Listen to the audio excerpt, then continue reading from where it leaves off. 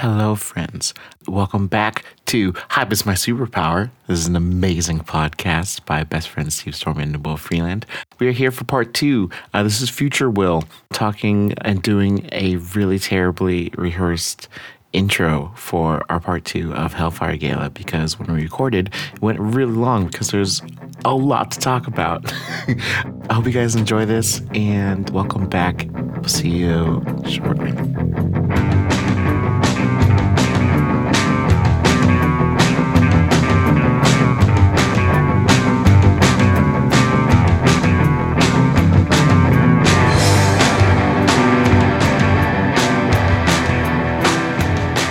Number 12 as we hit the 2-hour mark. Yeah.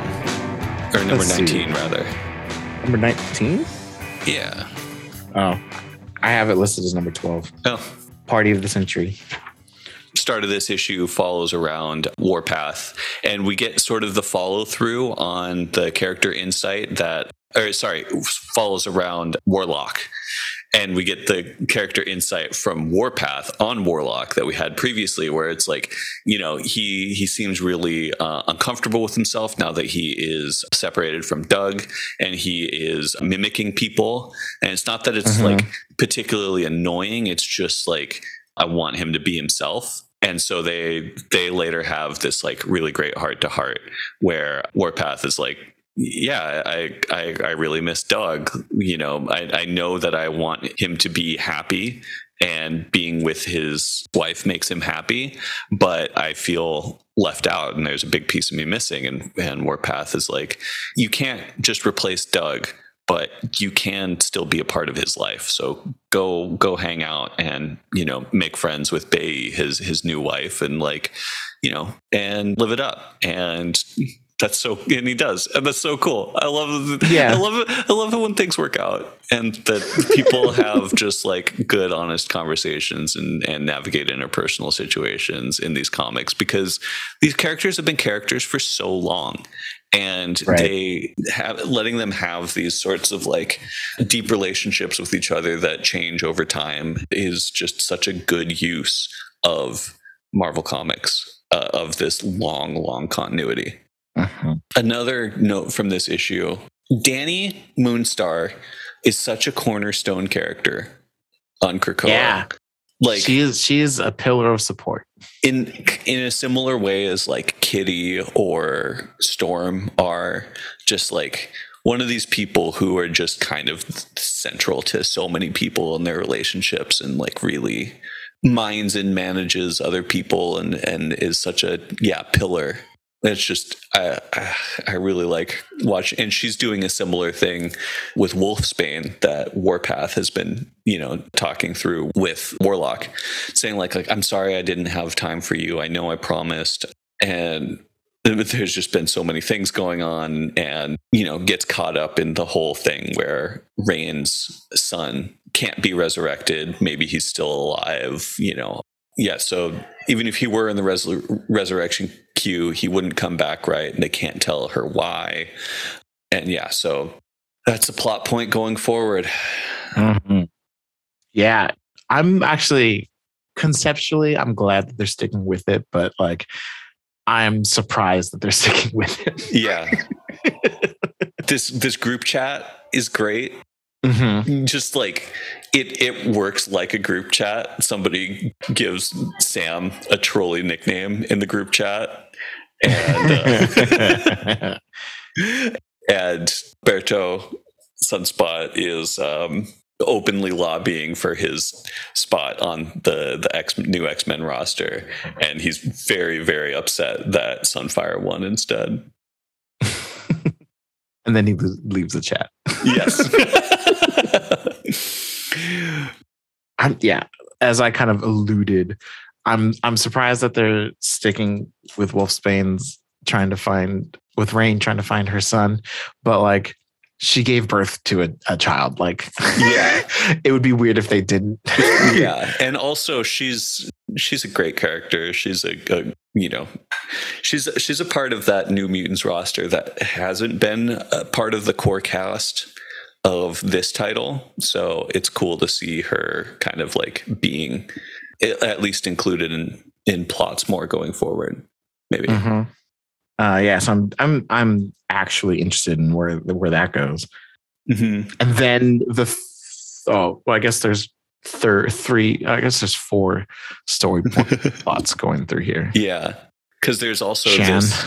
There's Shan, yep, and there's this asshole named Barry the artist who is going around basically negging all of the New Mutants and gets absolutely destroyed by Karma. Yeah. Grabs a drink tray and pours it on himself.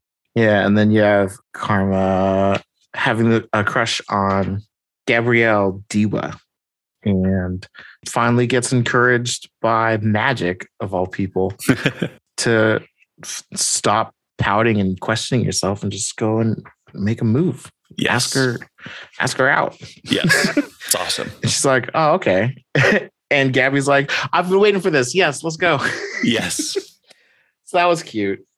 Scenes like that where you're just like, this is, first of all, it's incredibly relatable, but like mutants are going to have quote unquote human problems too, because that's just life.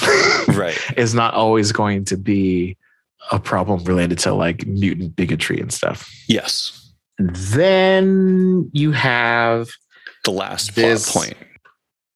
plot point of Gabby has been trying to Gabby Kinney, aka Scout. Yeah. Previously Honey Badger. Yeah.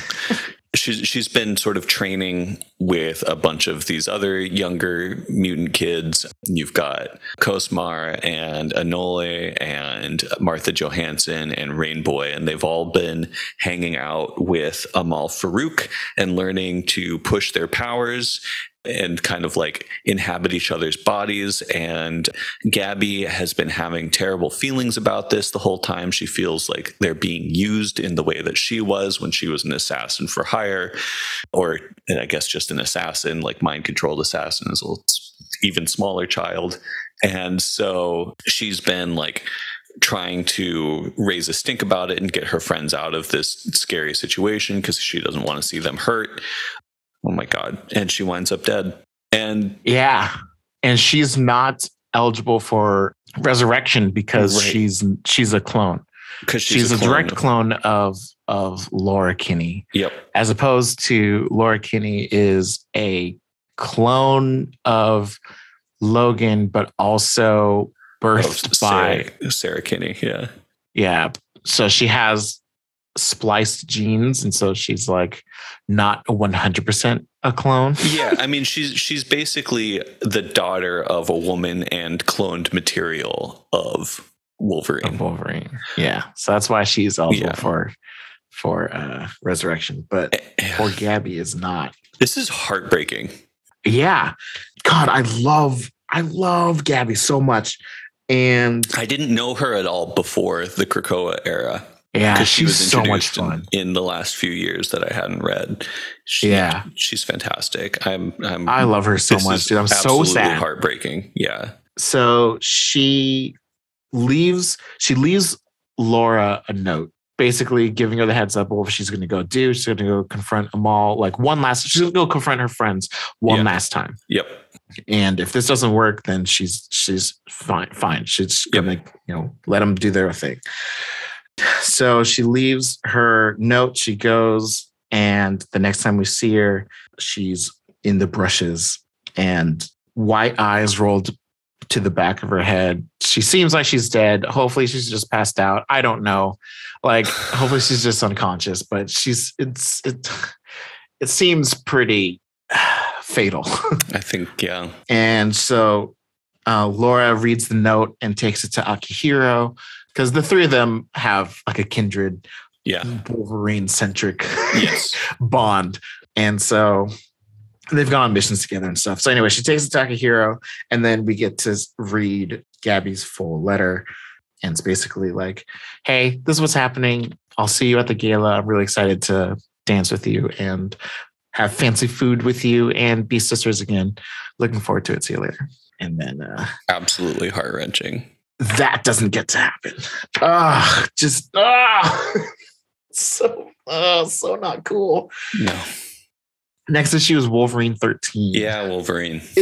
Wolverine 13 kind of acts as like X-Force Part 2. Yes. Because that's what Wolverine was doing the entire time. Yep. And like 2 pages in, I think this is, what is that comedian's name? Chunky? Oh, he makes like chunky jokes. Fluffy. Gabriel Iglesias. Gabriel Iglesias, yeah. Yes. I think that's him, right? I saw him. Yeah. That's him. Okay. But yeah, so because X-Force ended on that cliffhanger of the Terra Verde plant people going crazy, we are dealing with that.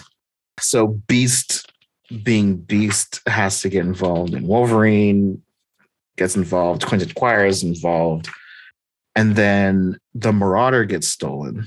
Oh, yeah. The ship gets stolen. And Christian gets Christian either Frost, killed or strangled and thrown out to sea. Yep. Is there a pattern in this water that's just like an ominous kind of cool artistic license thing? I think it's is it? Yeah, I don't think it's saying who it is. Okay.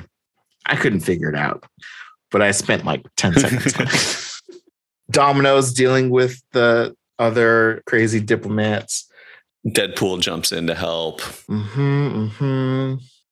And once the situation dies down, Beast is like, it's fine. We'll just reboot the system. We're good.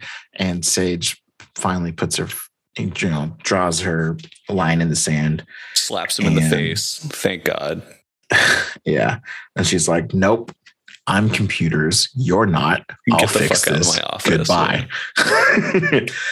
And then we've got a quick note as to, what it took to basically keep Terra Verde quiet and resolve this. Beast refused to apologize or participate, Sage says, but let me serve as his proxy. Terra Verdeans would lay down their arms if mutants relinquished control of their country and allowed them political independence along with the following reparations of $1 billion. X-Force would promise to disregard all pharmaceutical and technological copyrights as it relates to terrafloronic technology from Terra Verde, and they are allowed to change their vote on the Krakoan trade deal. And Terra Verde will offer in return a good faith agreement to not speak to the media about the coup.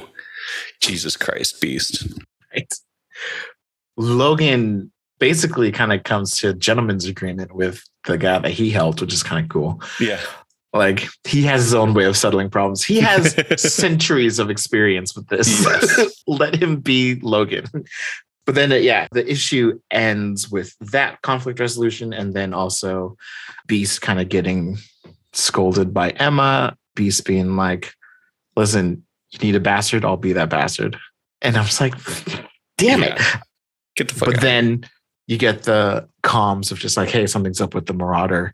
And Emma's like, no, I had Christian was taking the logic diamonds from the Shi'ar to the bay. And they're like, nah, the Marauder is currently 200 feet off of Madripoor and it's burning.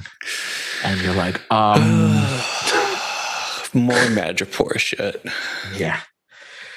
Oh my gosh. Oh, wild. Okay. And then, one last thing. Deadpool gets a memo for the end of the issue and posits, among many other funny things, that Wolverine's trademark bub may actually be short for bubbles.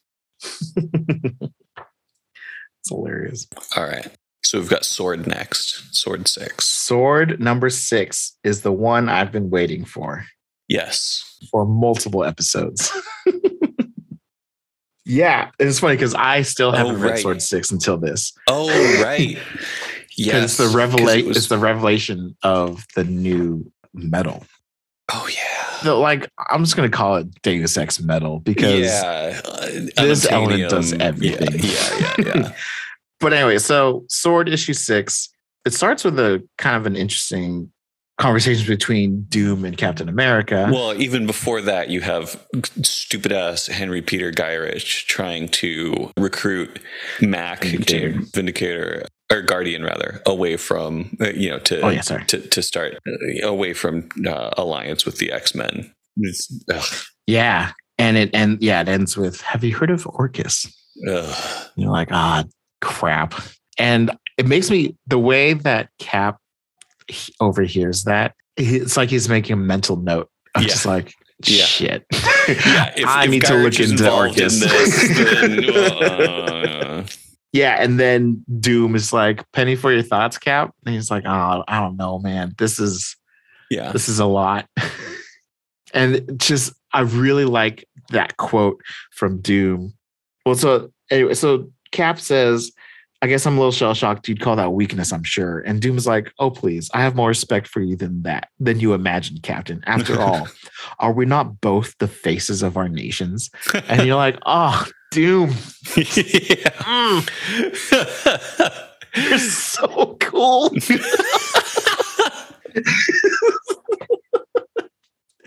Oh my gosh. But yeah, and it's like, they're just like, I don't know, man. It's a lot. So Cap has this like introspective moment of just like, listen, when I got pulled out of the ice, it was a brand new world. I was really nervous. I didn't know what I was going to be fighting for anymore. And then Tony showed him a video of the moon landing. Which is hilarious because, you know, in comics, he was defrosted in like 1964 and the moon landing happened in 69. But yeah, let's go with it. Sliding scale. But it's always, it's like 15 years. Yeah, so of course. As of now, Cap got unfrozen like 2010. Yeah. So and he's like, he showed me the man walking on the moon, and he did it for all mankind. And I felt hope again. And then it hit me. Decades had passed since then while I'd been frozen. Where must we have reached?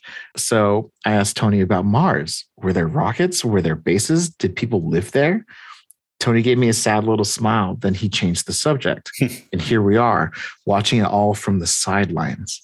Oh, and then Doom asks if he's afraid. And he's like, what kind of question is that? Afraid of what, Doom? The future? Because that's not who I am. Never have been. Despite everything I've been through, everything I've seen others go through, despite all the challenges to come, I believe in a better tomorrow. I just hoped we'd all do it for together. And it's like, oh, crap. Yeah. Oh, crap. This is the mutants are being punished by Captain America's greatest superpower, which is to always be right. Just, oh my gosh. Oh man. And so here's the thing. If Hickman's Avengers run never happened, this makes more sense.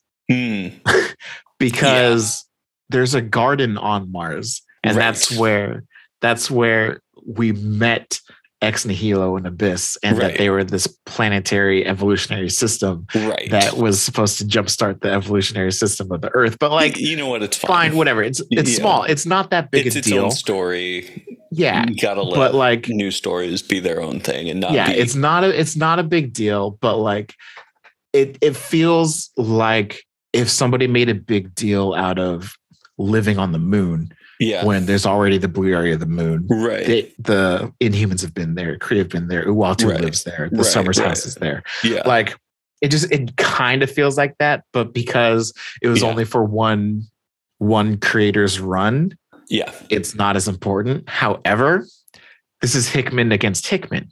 Sure. He's huge on referencing himself and using his own things. So I don't know. It's a little odd, but it's not a big deal. Maybe this is why Hickman had to be chased out of the X-Books. He was like, shit, I'm out.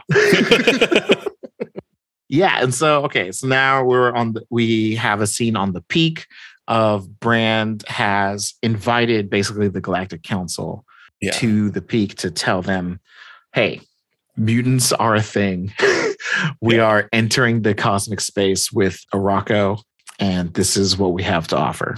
And we've got representatives from the Regalians, the Znarks, the Kree Skrull Alliance, the Shi'ar Empire, the Spartax, the Nova Corps. I'm leaving a couple out. The Chimelians. You've got Chimelia. You have the Galactic Grim Collective, which is... Don't know what that is. They are the quote unquote forgotten planets on the outer edge of the universe. Chimelia. And then Wakanda, the Intergalactic Empire of Wakanda. Intergalactic Empire of Wakanda, and also the Utopian Kree, which is Novar. Right. But all the heavy hitters of the universe, with the exception of Annihilus, is no longer part of the equation these days. Interesting. Okay. Yeah. Interesting that he would ever be, well, on a diplomatic council like this. I mean, there are a lot of during Infinity. Sure. He always only represented the Annihilation wave in the negative zone. Right. And so arguably, to your point, it doesn't make a whole lot of sense to have him be in this reality as a representative, but as a I guess like they'll use him as a diplomatic representative to show how big of a scale we're dealing with. And this is just 616 with giant air quotes. Right. But yeah, so they're all meeting up. They have their little quibbles, their diplomatic quibbles, because not everyone's on amazing terms with each other. Right. And they're like, yes, okay, we are officially putting a bid in for our seats on the Galactic Council. Yeah. We are a force to be reckoned with. Yeah. And I present to you this. And it is, they call it the Soul. SOL. Yeah. And it's basically like a god medal. Yeah. And this is the weird little polyhedron thing, star little objects that Manifold and the rest of the Sword team have been mining from like other space. Yeah. From somewhere. I'm trying to find where they explain all this stuff. I've got it right here. It says it functions like a metal, but more durable. They also call it Mysterium, right? Yeah, Mysterium. Yeah. It's not hard to shape, but once it's set, cooled below 200 degrees Kelvin, it has the strength on par with a secondary adamantium, conducts electricity at 100% efficiency, barely conducts or retains heat, radiation proof. The ship holds 1/10 of the normal thickness that you can fly through a sun. Computers that run at 100% efficiency forever and never fail. Haven't even begun to mention the magnetic properties. Put simply, this is what comes next. Yes. And so Brand is like, as our bid to join, we offer you just a shit ton. 100 tons. Of Mysterium. 100 tons each. Uh-huh. And that's like, we don't even have to stop there if we don't want to. And basically all you have to do is just accept us and we're good. Oh, they're saying that it's not the metal that's called the Soul. It is. Yeah, it's their proposed new currency for the entire galaxy to use. A new galactic currency. They're like, I mean, if you want to. The whole galaxy is in recession, they say. So it is primarily because of the Kree-Skrull Alliance. By the Kree-Skrull Alliance being the biggest war that has lasted for thousands of years, it has, created a market for empires.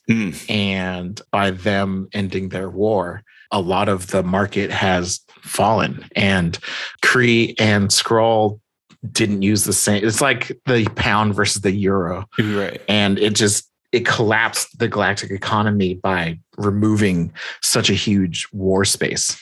It's wild.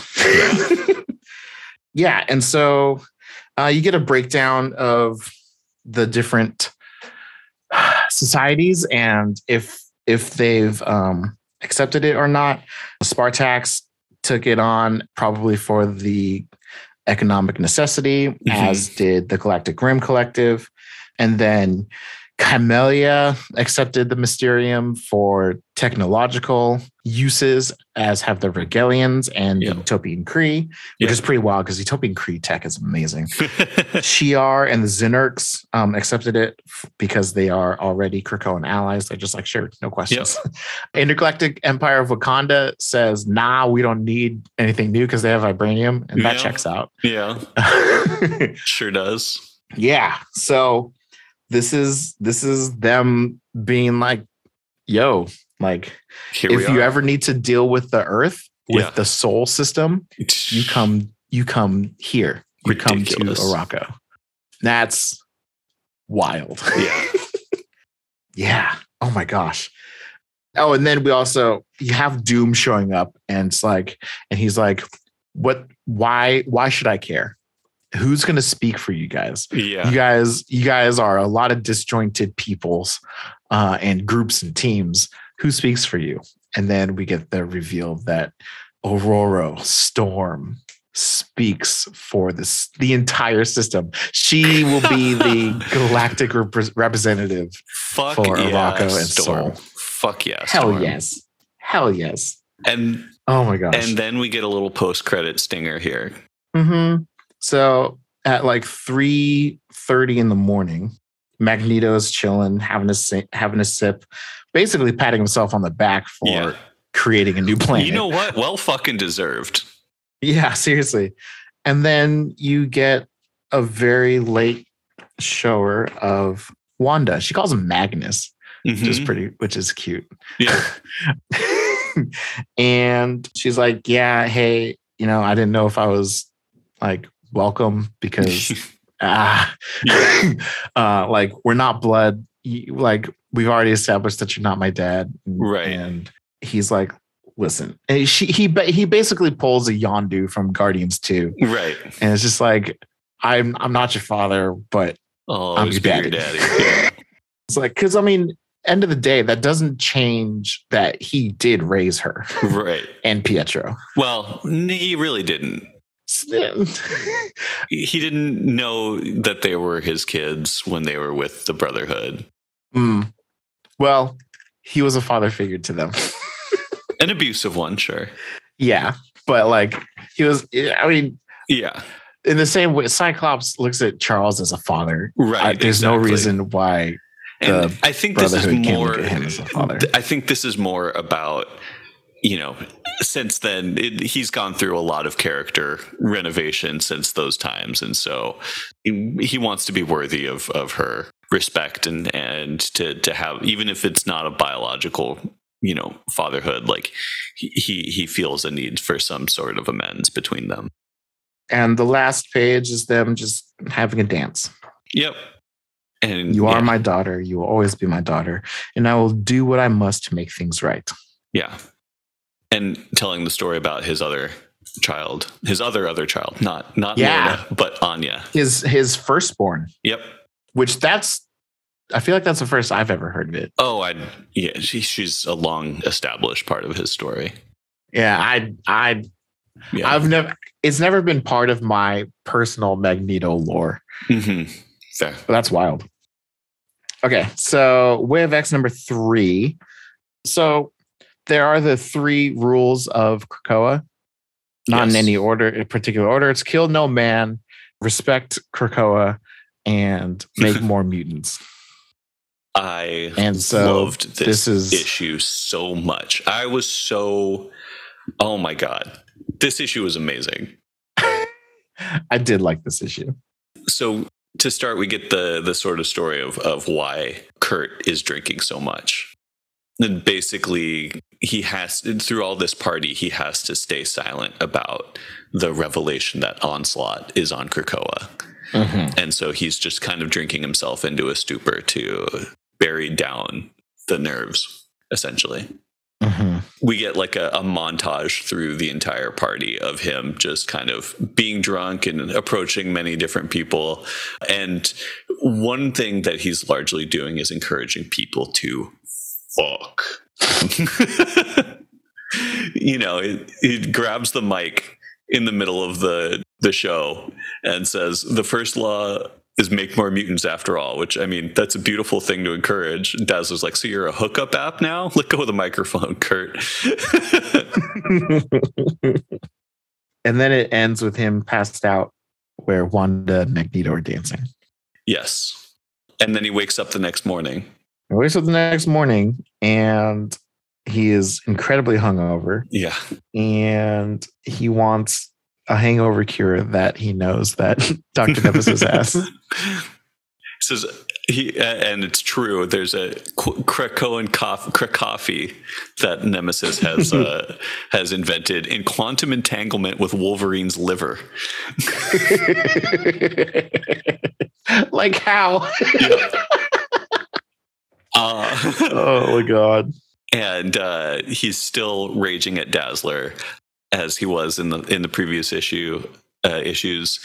And yeah, so Nightcrawler's, he's kind of like, he has a conversation with Legion, and he kind of wanders through sort of the aftermath of the party, the after party on Mars, and everybody dancing and kind of like seeing everybody's walk of shame. And we see, okay, this was ridiculous. The aftermath of a hookup between Loa and Mercury. So Loa's power is sort of that Pixie's giving the breakdown. She says Loa can sort of shred things by touching them. And it turns out she can't control it very well when she gets overly excited.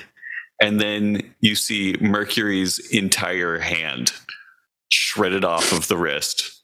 And she is pissed. That's a whole new meaning to fisting. Wow. So it wasn't until you decided to put it in that context that I thought of it that way. You didn't think of it that way? How is that not the first thing you think? Well, because I'm thinking of like when in Astonishing X-Men, when Kitty and Peter first hook up, and she just phases through the floor. Yeah. Like, so I'm just thinking of them just like, I was thinking of these two just like making out, and her, because it's her entire body Loa's entire body has this power, I assume. Right. And so I just thought that it like unraveled when her hand was like on her. Oh, no, she comes and it certainly activates from a part of her entire body. Yeah. That I wasn't thinking about her hand being inside Loa. Yeah. If you give me shit for the beginning of this episode, how dare you? This is okay. This is sex positive comics. This is what I love so much about this issue. Way of X is the most sex positive Marvel comic I've ever read. It's great. They're talking frankly and openly about sex. They're making jokes about like. And they talk, as we'll get to with Stacy X, very, in a very like direct and adult way about, sort of what sex on Krakoa on a societal level means and what that does for people. And so Pixie's like asks Legion if she can help. If he can help Loa and Mercury hook up without shredding the hell out of each other. And she says that you and Blindfold used to do this as sort of a psychic sex. God, I wonder if that hurt. I don't know what Mercury feels. Yeah, what her pain receptors are. I think I remember a storyline when she was with Young X-Men where like a part of her got detached and was stolen away, and she like had phantom pains from it. So I imagine it hurt quite a bit. Yeah, seriously. Oh my gosh. Yeah, so then Kurt comes across Stacy X like immediately after. How can you not see that as... Never mind. Okay. I legitimately was just... Her hand was on Loa, not in. Okay. That's all I saw. I wasn't thinking in. Anyway. And so, yeah, like Stacy X is going around the after party and handing out birth control. And Kurt's like, hold on. What are you doing? Like, we're trying to make more mutants here. I'm sorry. I'm just like, Stacy's like, Crawler, last night was the biggest party mutant kind ever threw. A couple hundred superpowered youngsters whose role models dress exclusively in fetish gear let out to play. You better believe I was handing out contraceptives. And it's just like, Kurt's like, but we're supposed to make more mutants. And she's like, I heard you were, don't start. God, I heard you were getting less Catholic, not more. So what, you're the sex sheriff? You'll never take me alive, Copper. And then we see what Stacy's been up to. Stacy, by the way, extremely, are you familiar with Stacy at all? Because she was not. Okay. She was in, during Grant Morrison's run of New X-Men, She was a character in Uncanny X-Men, and she was a prostitute who has like pheromone powers similar to Daken. And so she could basically like get people off for their wildest fantasies type of stuff, right? Like in a way that they could have never experienced before. So she was living in Mutant Town. She was working as a prostitute, et cetera, et cetera. And like most sex workers I ever know, she has the least taboo and most straightforward and practical attitude towards sex and reproductive politics of anyone on the island. And she's like, you're all talking about, so she's very like she's basically a one mutant Planned Parenthood, where she's like giving out contraceptives, but also being like, hey, sex is like a thing that people need. It's it has use beyond reproduction, a way for people to get close together, or so she runs this area called the Bower for couples to come together and spend time together, maybe have sex, maybe not, inside of Krakoan flowers. And then Kurt's like, so this is a brothel in the Garden of Eden, and she slaps him in the face. And it says like, basically, it's not as for all of the make more mutants, the children that result from this, like there's no support structure for any of these kids. Like nobody's raising these children. And so, she also is working on a very straightforward way of just, making sure that kids are taken care of. And that's also part of the Bower. It's so cool. I love it. Meanwhile, we have the psychic hookup between Mercury and Loa, and they're upset that, people might be watching, but Legion facilitates it anyway. And then they get to, it's a very like delicate, right? Like psychic intimacy of the deepest parts of yourselves. And while they're in there, they run across the Onslaught fragment, the Patchwork Man. And they basically like it gets too deep into their darkest parts of themselves, and they kind of freak out. And the Patchwork Man, explodes away in a cackle, and Loa and Mercury, get very angry. It's he kind of highlights their darkest impulses, or their most not shameful side, but like the parts of them that they've been going out of their way to keep from the other. I will say also the subtext of this issue gives Onslaught's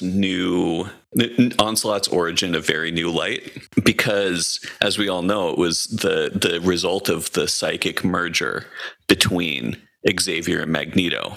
And in this issue, we have Loa and Mercury psychically hooking up, and it's also very much concerned with sex and reproduction.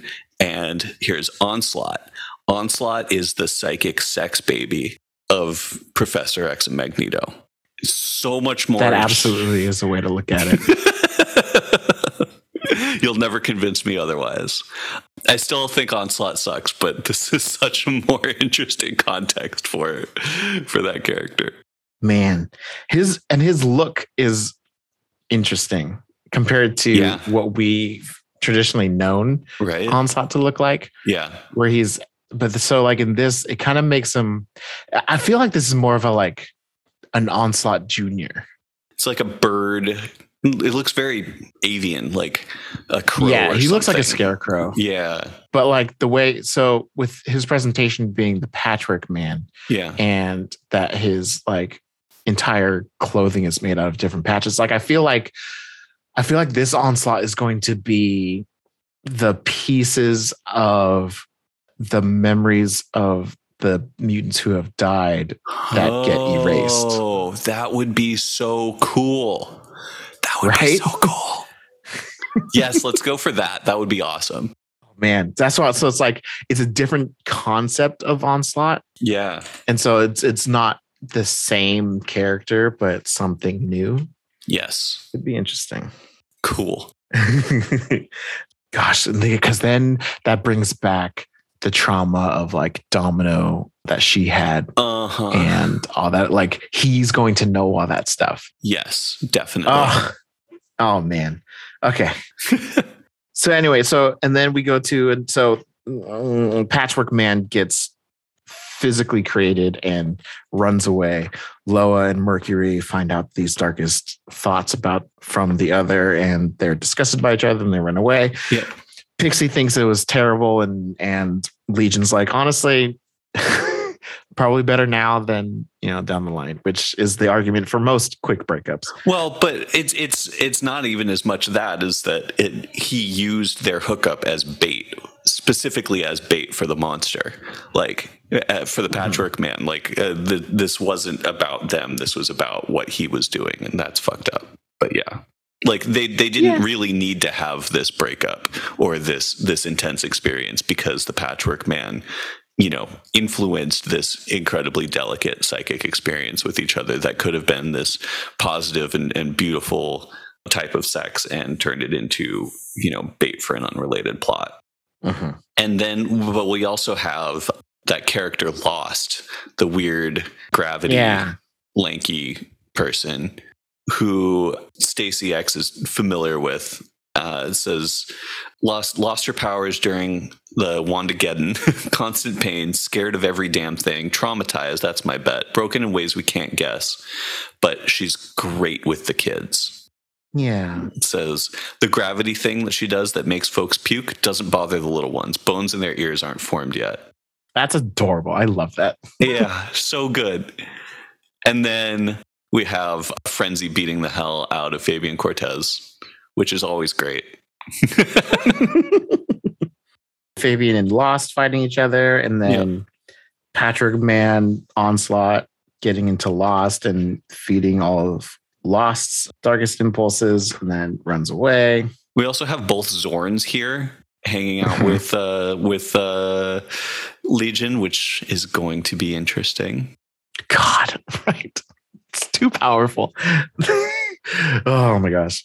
And then we've got the sort of end bit here, the sort of final laugh before the end credits, or over the end credits, of basically everyone's hanging out and drinking, and Nemesis is complaining about Dazzler again, and Stacy X sees this and is like, it's because you want to fuck her, and does her pheromone powers, and he goes up and apologizes and asks her to dance.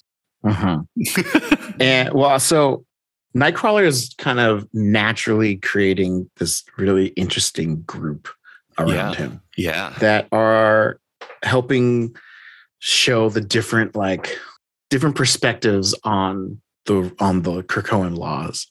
Yes. And I hope that this helps feed into this religion that Kurt wants to put together. Because you have one side where so what are we supposed to do about this make more mutants thing? And we see what happens. And I feel so I do have one problem with all these mutant babies. Right. Because mutants aren't supposed to get their X powers. True. Other than Madrox. Right. So if that's canon, then they're all changelings, but they're not. But yeah.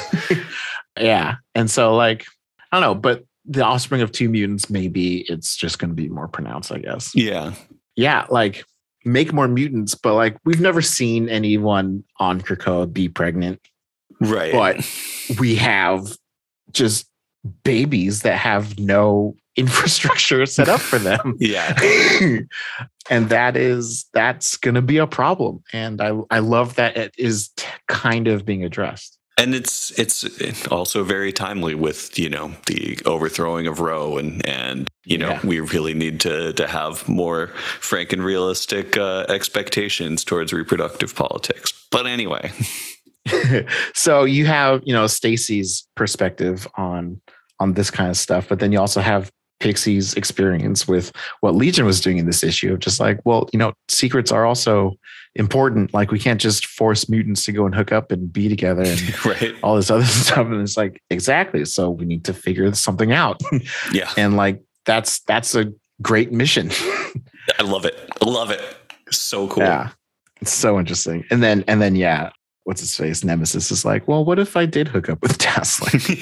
Well, it wasn't his conscious idea, but it certainly was. I mean, that's again, Stacy's powers only work on desires that are already there, much like Duck Hen's. So I just like the implication that, you know, all of this negative bullshit that he's been bringing is out of repressed desire.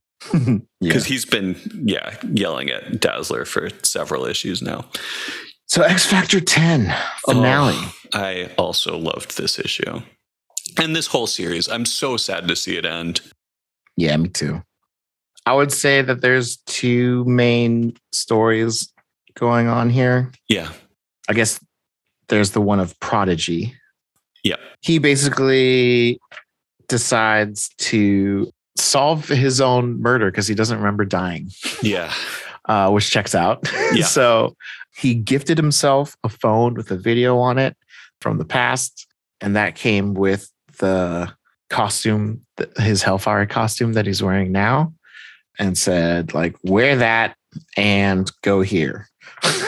Yeah. And in the name of time, long story short, he follows the breadcrumbs and finds this guy who is known for wooing and then killing black homosexual men. Yeah. Young black homosexual men. A film producer in LA with a mansion in Bel Air. And by the way, goes by the name of Buck Thatcher. This is a very clear reference to a real world person, a guy named Ed Buck, who was a serial predator, may have killed as many as 10 young men in LA, and was like a wealthy mega donor to the Democratic Party. I did not know that. Yeah. Holy crap. Wow. Yeah. Wow. Yeah. So Prodigy confronts this man. He wants to kill him, but, you know, the laws. Right. And then iBoy shows up. And he's like, hey. And Prodigy's like, what are you doing here? It's like, well, I knew you lied. I could read your micro expressions, this, that, and the other. So, and then we get this revelation that iBoy is much more powerful than we ever could have assumed. And he like shoots light. Yeah, he does some sort of like third eye opening, you know, hand gesture maneuver between his hands, and then shoots this super beam. It looks so cool. It does look really cool. I think it's a bit much, but sure. I mean, iBoy has a projectile now, and it's strictly photonic because he blasted this guy, and he's like, holy shit, is he dead? He's like, nah, he's just gonna need a lot of sunscreen later. Yeah. Possibly radiation poisoning. Right. He basically did a solar flare, but with his hands instead of his forehead. And then turns out on his way there, he summoned other members of X Factor to help them retrieve evidence to prosecute this guy, to prosecute Buck. Yeah, solves that little plot point. And it ends with Prodigy just being like, bro, like, I didn't realize how insanely powerful you are. And he's like, yeah, I mean, that's kind of by design. Well, it's not just powerful. He also said, you're just sharper, you know, because he acts as this, like, you know, kind of spacey guy. And he's like, well, all this is by design. I act a certain way because it gets results. When people let their guard down around me, I can read them all like a book. So that's such a cool character insight, you know, as to why this guy, like, to build a more interesting character out of this kind of like really weird idea. Yeah. It's like they all show these tiny secrets tucked away in their body language that they aren't saying aloud. I'm kind of super literate in all things hidden, actually. I'm generally fine with it. I think it's kind of weird. I love it. Like, it just, like, it, they're making him like more useful than like Doug Locke. Yes. They're like doubling up on Douglock, but then also letting him be able to read magic and like see magical residue and see microscopic and like the things. His resume is incredible at this point. It's true. And then also to give him a projectile. it feels a bit much for one character. Fair. I do like it. I think it's awesome. But like I felt weird when they did it with Douglock when he's like, I can read body language because it's a language. And then now they're also doing the exact same thing with iBoy because he's got more screen time right now. Sure. And it's like, okay, but then he can also see every single light spectrum. And then he can also see microscopic. And then he can also see through walls. And like, you're like, oh God, okay, well, what can't he do at this point other than fly? So I don't know. It's a bit much, but like it's on a character that has already gotten popularity and points before he had all this. And so there's not the an argument of like, how do we use this character? Like, it's like a cool, it's been earned. Yeah. We've seen him since the beginning when he was super awkward with all of his eyes. And now look where he is now. So he has this really cool arc, but also he's so powerful. Yeah. I don't know. Like they took from the conversation of like Quicksilver of how he was trained to read micro expressions. Yeah. And so like they gave him that. They give him Douglock. They get like it's a bit much, but whatever. Yes. Fine. I've said it's a bit much so many times. So with the exception of the cliffhanger, that is kind of Prodigy and iBoy's arc. And then I guess that's pretty much. I've got a few other things. I liked the conversation between Kyle Jinadu and Steve Rogers, where he's like, wait, you live in Krakoa and you're human? Sure am. Enjoy the party. The North Star send off for Polaris to join the X-Men team. And Jean-Paul just being like, I'm so proud of you. Yeah. We'll miss you. You'll always have a home with us. Just Leah Williams. In these 10 issues, Jean-Paul has really grown a lot. Leah Williams just takes the time to just love on her characters and just like all of the like when you're writing an issue of comics, you're really limited by space, right? The pages are only so large, the issue's only so long. And as I'm like struggling through writing an issue of comics right now, like I'm trying to figure out like what gets cut. Because there's so many things that I feel like need to get said or done for the plot to move along. And I feel like it's the character moments that are being left behind. And I'm just absolutely like love the way that Leah Williams is focusing on the character moments, making those the main deal and working them into everything else. Like all of these little conversations, these side notes, everything going on, like it all works. And so we also get some revelations about Jean-Marie and Daken. We learned that Jean-Marie killed Eddie, the guy who killed her, and that Akihiro Daken went back and killed all of his bigoted buddies in the hate group that attacked her. And we start, and then later, they're the ones who are called to Prodigy's aid. Prodigy and iBoy's aid in the mansion of the serial murderer, and they kind of like, it kind of gets them both off. They're like, like telling this guy off and putting him down and just stop looking at me like that, Akihiro. Like what? Like you're turned on. How could I not be? That was like watching you play with your food. Haha, flatterer, devourer, and this has been such like a healthy and positive. This relationship has been so healthy and positive for both of them, but I can kind of see it turning the other way as well. And that's interesting to me too. Like there is a dark side to these two characters getting together, and I'm interested in seeing that explored further. It's also conceptually, it's kind of fun that Daken just refuses to wear shoes. Yes, that is awesome.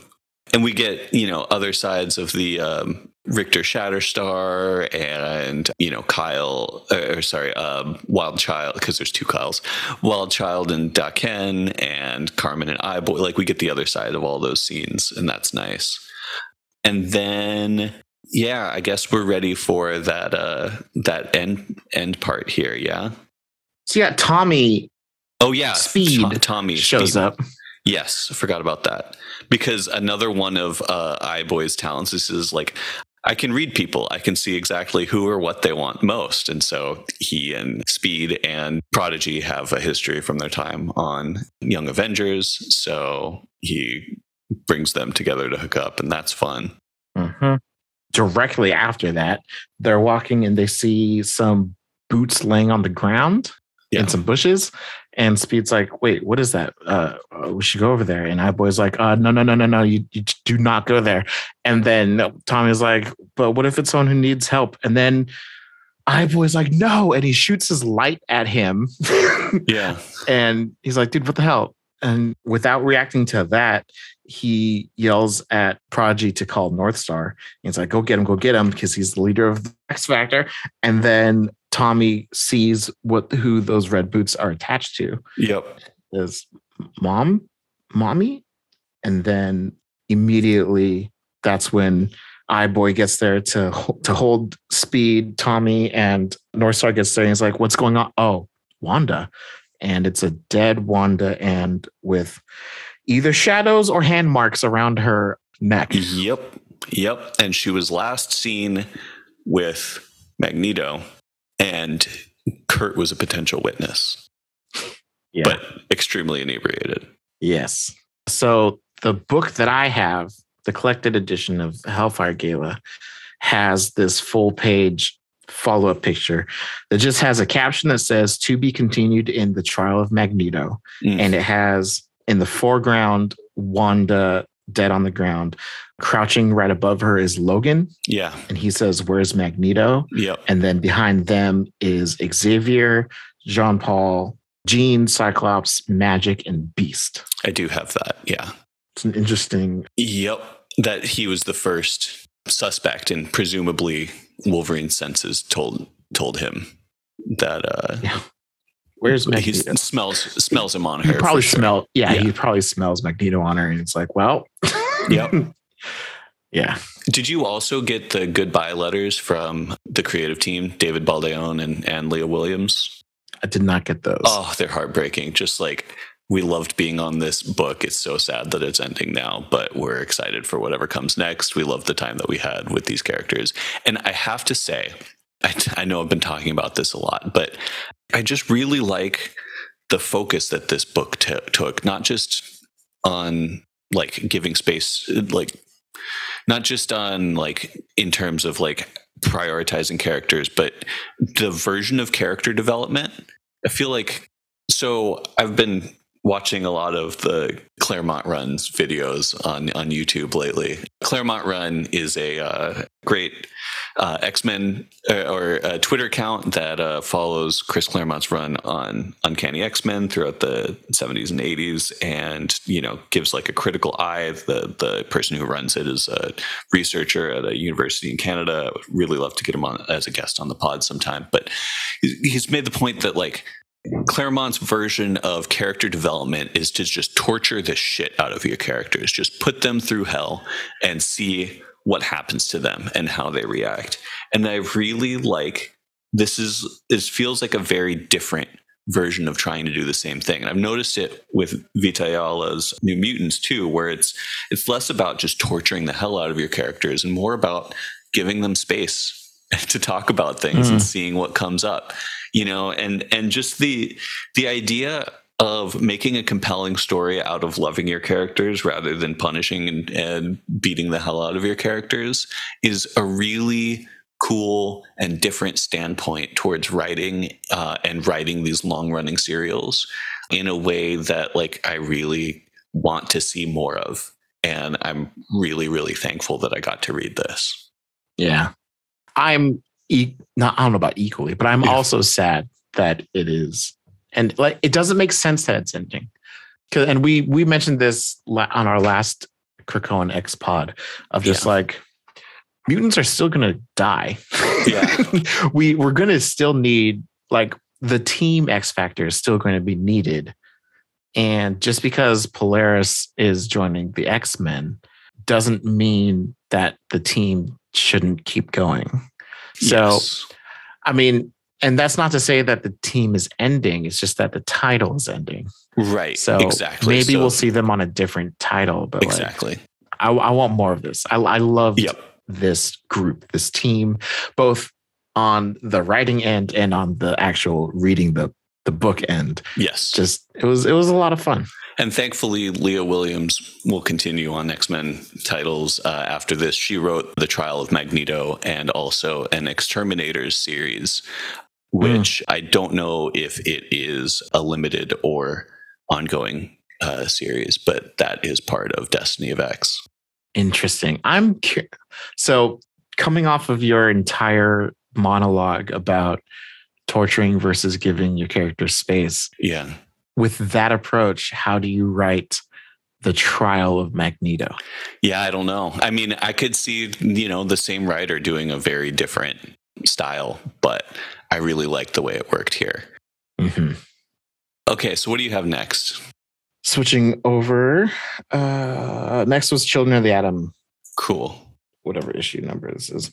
Number 6. Yeah, Children 6. So at the end of the last issue, who are the Children of the Atoms? These basically fanboys of the X-Men who we found out in the last couple of issues that they bought alien tech off of the black market and figured out what the tech did and then fashioned themselves X-Men themed costumes and tried the whole superhero thing. Yep. Call themselves Children of the Atom. They have like a social media page. And called themselves mutants, although that largely turned out to not be true, with the exception. Yeah. They call themselves mutants. Yeah. And then we found out at the end of the last issue that Carmen is actually a mutant. And her mutant power is to shapeshift. Yeah. And so, there's a big fallout and falling out within her group of friends over the fact that she's a mutant and the rest aren't. Jealousy, things being said that probably shouldn't be said. Buddy comes off as kind of a prick. Buddy, aka Cyclops Lass. And it's like, well, cool. Hope you have a good time at the party. Enjoy being superior with your new people. And it's like, whatever, and goes. And there's also a funny scene where she's trying to come out to her family as a mutant. And they're like, well, we know you're a lesbian. This isn't a hard conversation to have. She's like, no, you're not listening. Yeah.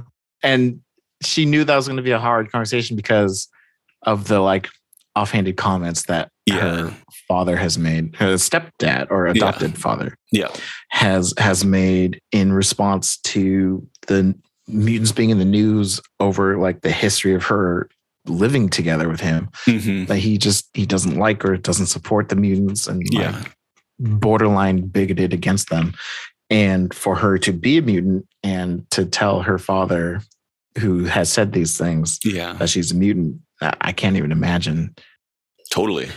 It's also really funny, a funny way to sort of like foreground the parallel between being a mutant and being queer that has existed for a very long time, but within an age of increasing acceptance of queer people, that your parents can be like, yeah, we know you're queer. It's like, no, I'm a mutant. Yeah, that's fun. Oh, and she made her own dress for the Hellfire Gala. Yeah, and even Jumbo Card Nation thinks it's great.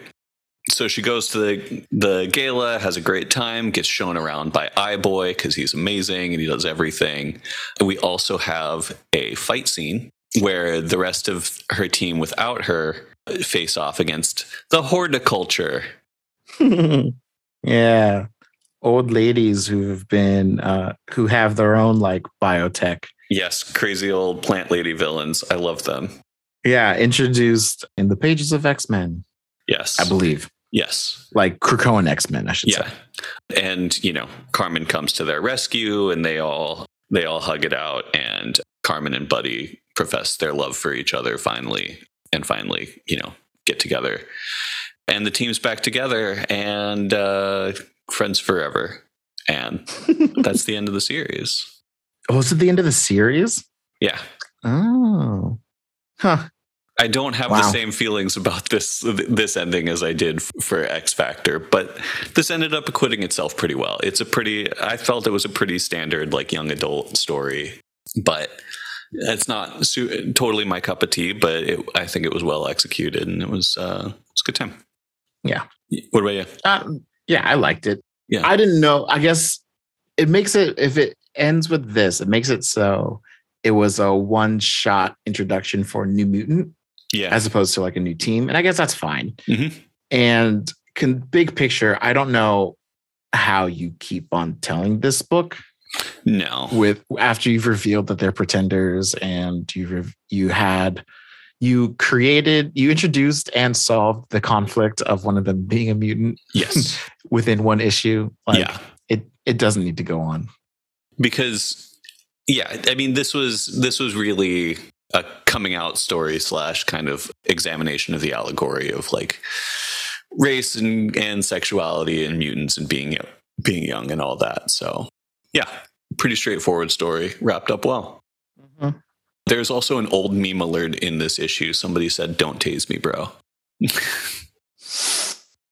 I don't know that one. You don't remember that one? Oh man, anyway. Don't tase me, bro. What do you have next? Marauders. Cool. Marauders number 22. Yes. Which within the chronological order of the issues is timely, because the last issue you got the flashback to the Hellfire Gala, the old Hellfire Gala. Right. And now you get to see, well, that's not how it was. Right. Yeah. You're talking about the Lourdes Chantal plot here. Mm-hmm. Who is the cover art? Yes. On the first issue, we get a scene, Emma's flipping through the news, or wait. Yeah, I believe it seems like it's Emma flipping through the TV news and seeing, the morning talk shows talk about, the repercussions from the Hellfire Gala, terraforming of Mars, introduction of this Fei Long guy, the Fei Long Industries guy, who will become coming up shortly, and then the whole UK pulling out. Yep, the Brexit. Yeah. And they say, we hope this is the last headline to come from this Hellfire Gala. And, well, that's over. As long as you guys don't learn about Wanda Scarlet Witch, then we're good. Yes, exactly. So yeah, the Cuckoos come back from the after party on Mars, and they see Wilhelmina Kensington of the Kid Hellfire Club battered and freaked out and holding a dead puffin on the beach. And they're like, "Oh, I thought we fixed her." Oh boy. Yeah. Yeah, that's going to be a thing. I'll just jump ahead for that because it's a quick resolve. They went into her mind. They showed her repressed memories of the way that as a little girl, she was abused by her dad. She started killing animals to kind of like as a way to displace that hurt. And then she murdered her mom, threw her out a window, and was able to sort of repress those memories. And the Cuckoos brought those out. She's re-traumatized, but they're like, okay, well, let's put her back together now. If there's violence, let it be directed. You must remember. They say, it's not your fault. This isn't happening. It already happened. And you had a bad daddy. We just found him if you want us to visit with you. She says, yes, I do. So Wilhelmina says, why are you helping me? She says, our mom taught us that we need to look out for other women when men take advantage. And then that cuts directly to a scene with Sebastian Shaw, who is now up and walking, by the way. Yeah. And just to square off the Wilhelmina, that is the end of the Wilhelmina plot. Never mind. Yeah. So yeah, I'm curious where that's going to go. You want to talk through the Shaw plot? So Shaw, I guess, had a conversation with Xavier and was like, hey, there is a dead mutant who I saw die right in front of my eyes that I would like to bring back with the resurrection protocols. That being Lourdes Chantal. Yeah. Xavier's like, yeah, about that. Okay. So now he has a psychic private conversation with Emma, and he's like, hey, so he came to me with this request. I did a little bit of digging and I was surprised at what I found. Yeah. The real question is, are you going to tell him or do I have to? Yep. She's like, ugh, fine, I got it. So Emma, at the end of a quiet council meeting, is like, hey, Sebastian, we gotta talk. He's like, yeah, I've got somewhere to be. She's like, nah, you and I need to talk right now. Yeah. And it's like, what are you talking about? He's like, listen, I know about your request for bringing back Chantal. Here's the thing. She can't be resurrected, primarily because she didn't die. And he's like, excuse me? He was like, yeah, let's do a little flashback. So, so we get a flashback story about Chantal before that Hellfire Gala where she dies, approaches Emma with a black eye. And she's just like, hey, could you help me with this? She's like, yeah, of course. And she's like, yeah, but could you help me with like more? Yeah. So she's using concealer on the black eye, and she's like, no, I want to get out of Sebastian's orbit, and he doesn't let people go like that. Like, she says getting out is going to be more difficult than getting in, and getting into the Hellfire Club is, yeah. And she's like, okay, like, I don't know when it's going to happen, but when the opportunity presents itself, I will help you. And she said, okay. And then the Sentinel attack happened, and Emma leans over to Chantal and she's like, hey, here's that opportunity. You ready? She's like, okay, let's do it. So Emma tricks Sebastian and Leland into seeing the Sentinel kill Chantal and has them react to it. And then they single-handedly take out the Sentinel. Meanwhile, Emma arranges for Chantal to get out of there.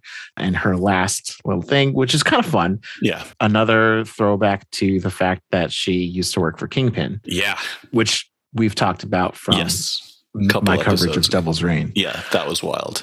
Yeah. And so Emma takes Chantal and is like, all right, Kingpin, I need you to arrange for this woman to disappear as payment. She does have some skills. Like, you could use her for like a couple missions tops. Yeah. And he's like, cool, but I'm going to need you to do some stuff too. And he's like, excuse me? She's like, yep.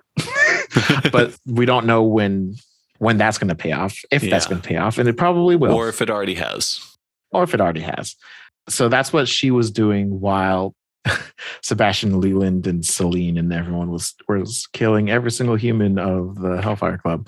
And then you get back to the present, and Emma just telling that all to Sebastian. He's like, there's no way that's true. And she's like, I mean, it is.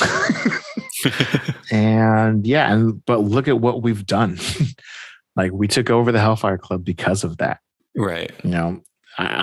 As much as I hate you, like, we would not have Krakoa today if it wasn't for the stuff that you've done. So, yeah, let it be. Yep. Please and thank you. So that's kind of the revelation there.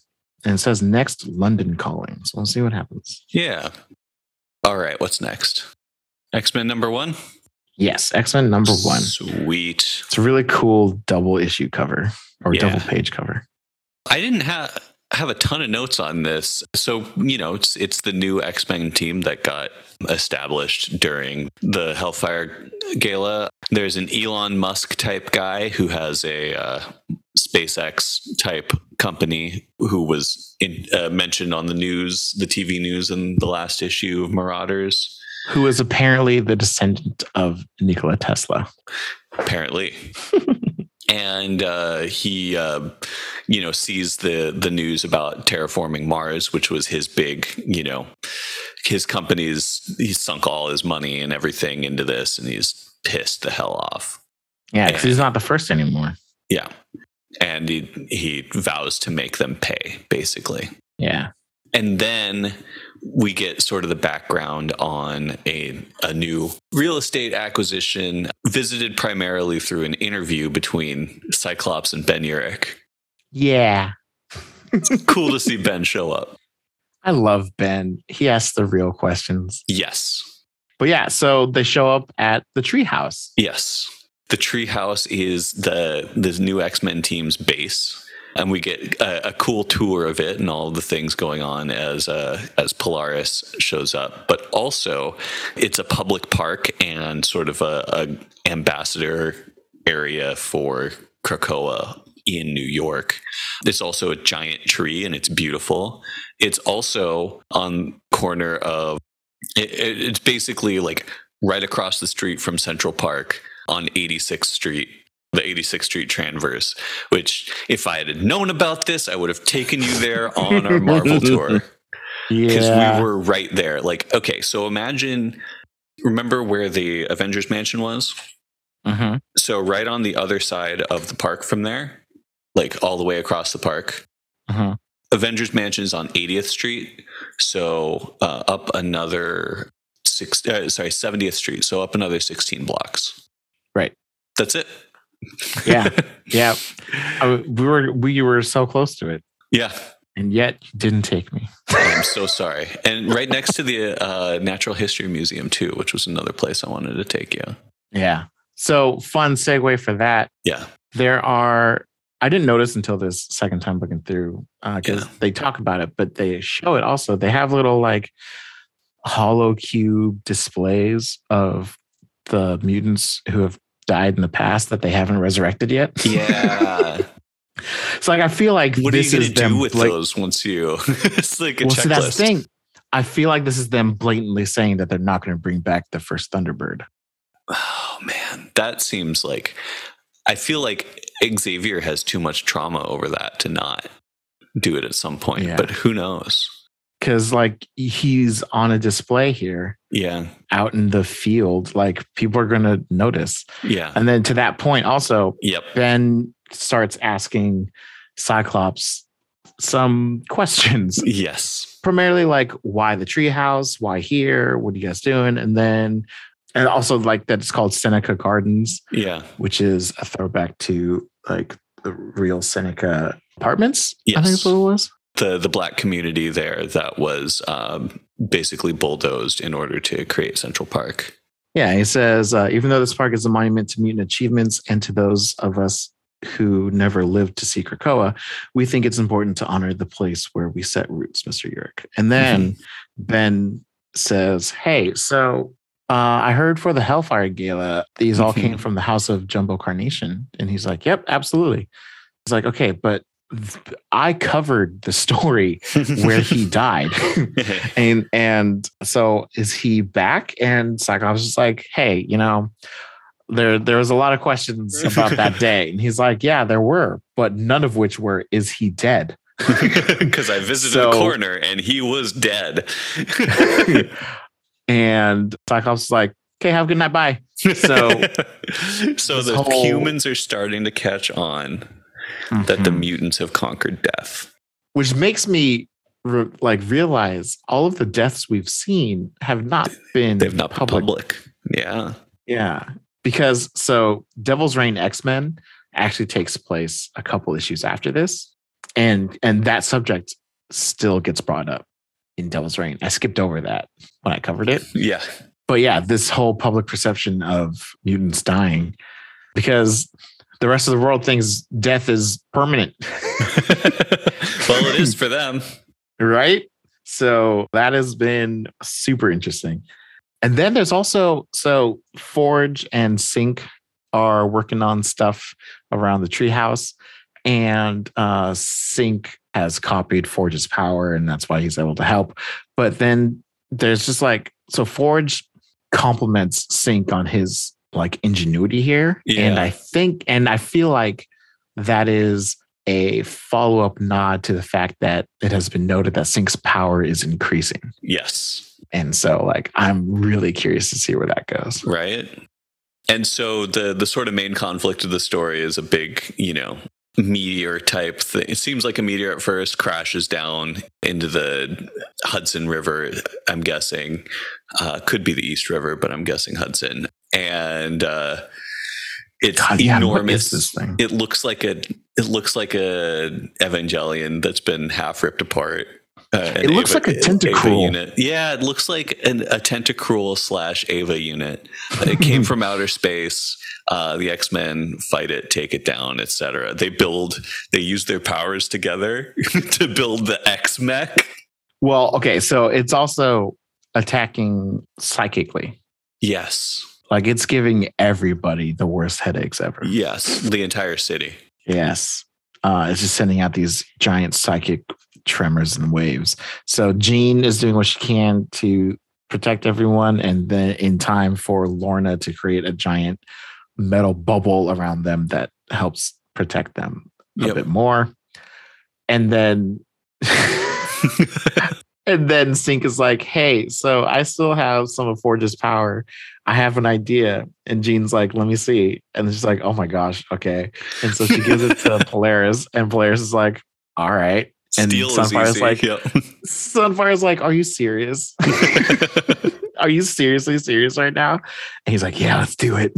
So they create a 6-person X-Mech that fucking Voltron this shit. It looks like giant nanny a little bit. A little bit, yeah. Because it's shaped like a giant pill. Yeah. It looks like something Dr. Robotnik would build. Yes, definitely. And it's presented that like it seems like each member controls a different limb, different place. Like it has a burning X. Yeah. And so obviously Sunfire's there. It seems like Laura is controlling some limbs. Yeah, she's like pulling on wires, and so is Rogue. Yeah, so is Rogue, and then Polaris is just keeping everything together. It's a whole thing. Cyclops unleashes a giant optic blast from the face. Yeah. Sunfire releases a giant X fire flame thing at it. Man, it's a whole thing. And then they fastball special Laura straight in through one of its, things and destroy it. And it goes down. And then we kind of get an idea of its origin. Yeah. We get a scene at Game World. It says where the worst people in the universe come to have the best time. And it's like geopositioned between 2 black holes. Yeah. Keeps it stationary because it's being pulled apart in 2 different directions. They call it a mind reaver. There's a bunch of people just like gambling at a table, and it says, it failed. Your accommodations have been extended by rotation. We hope you play again.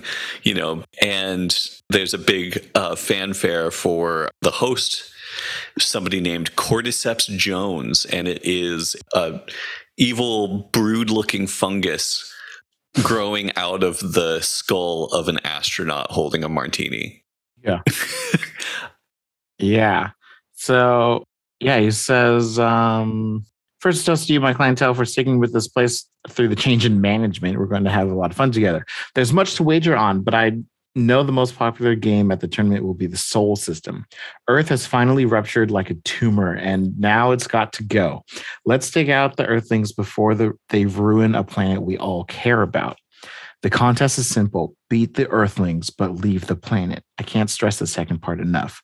There's no sense wasting a good planet already in a habitable zone. It'd be a perfect neighborhood if it weren't for the Earthlings. And then we get a little panel on somebody who's there at the scene. And it seems to be the High Evolutionary, a.k.a. Herbert Wyndham. Herbert Wyndham. There's also a couple scrolls there, and then a bunch of other random aliens that I don't think we've ever seen. I could very much see High Evolutionary being very angry at the mutants. He's not. Oh, God, right? Plus, he has his whole counter Earth. How angry can you really be? Yeah, and then you switch over to, where is this? A particularly evil part of New Jersey, deep in the ground. It's the Oblivion Institute, and they're working on creating like a new human that can withstand everything. Yeah. Basically, potentially like all mutant powers or something. So like you're subjecting to radiation and fire and poison and, everything. Mm-hmm. So They're just like breeding and cloning these test subjects to continue testing and killing them. Yeah. And then he has this like your classic corkboard red string connecting cut newspaper clippings and handwritten notes. And it just has pictures of confirmed deceased mutants who are also confirmed alive. Yep. Chief among them, Jumbo Carnation. Yep. So that's that issue. We also have a little ad here. Has Arakko caused you distress? Have you ever lived on Sol's fourth world? Were you born on Mars, lived on Mars, marooned on Mars? You may be entitled to compensation. Has the terraforming of Mars caused you any emotional, physical, or psychic distress? Contact Blurred, space lawyer. With offices on Chandelar, Airy, Maul, Timor, Mkron, and Chrysalia. Chrysalisa, my bad. Krillisa. Whatever. But yeah, I really want the main story or a big story of X-Men to be addressing the resurrection protocols. That would be really cool. Yeah. Yeah, we've got some interesting plot threads set up there. There's the whatever's going on in the game world and High Evolutionary. We've got this Elon Musk guy. We've got the discovery of the resurrection protocols. We'll see where all this goes. Yeah, it's also interesting because like superheroes already have a reputation that they'll come back. Yeah. So it is, I guess it's a little more curious why this is a big deal. Right. But maybe it's I don't know. Cause like Xavier was publicly killed by Cyclops. Right. At the X. So, whatever. It is all. So. All right. So this last thing. Yeah. Is CB Cebulski, the official guide to the Hellfire Gala. Yeah. And it basically, it has, there's an interview between Yurik and Emma. Yeah, that was fun, but it wasn't like huge. Yeah. And the green carpet. And then basically you have a bunch of the artist sketches for the different Hellfire Gala outfits. Yeah. So let's start with Emma's looks. Yeah. Yeah. So Emma's looks from 1 to 3 get more and more revealing. That's true. Is Emma's go-to. The first one, she's wearing like a white fur. Like, what was the? I have a memory of like a Looney Tunes cartoon with like one of these, but in orange, and it's just a giant fur monster, and like that big red guy. Yeah. He was Bugs Bunny, right, quote unquote villain, right? But it's just a giant white fur that's just like covering her entire body, and she's got this sort of like, with the exception of the X to reveal her breasts. Yes, gotta have the X cleavage, of course, and she's got this like chandelier ice headpiece and matching shoes. I think this is the most outrageous thing anybody wore for the entire. I would say her third outfit is the most Met Gala of her Hellfire Gala outfits. Yeah. Just like a gown of basically diamond strands, and she wears it mostly in her diamond form. Yeah. Yeah. And it's only that. Yes. And then she has these super small gloves that she wears.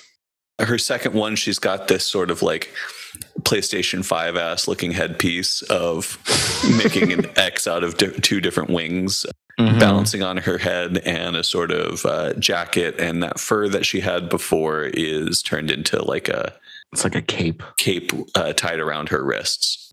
That's a good look. It's fine. The third one's probably the best, but yeah. All right.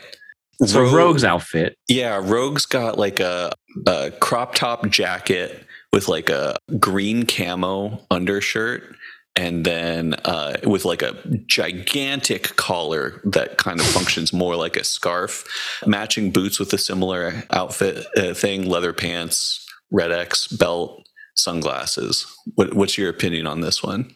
It was odd, but whatever. It's I don't know. Like, some of the characters, their outfits played to either their history or their powers. Exactly. Yeah. And I don't feel like this did any of those. I mean, with the exception of the color scheme. The jacket and the belt is very Rogue.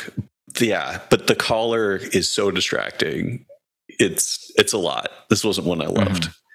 Angel's look, he's got kind of like flowy white pants, open blue shirt, and a sort of big gold chain. Kind of reminds me of his Age of Apocalypse look. It's fine. It's functional.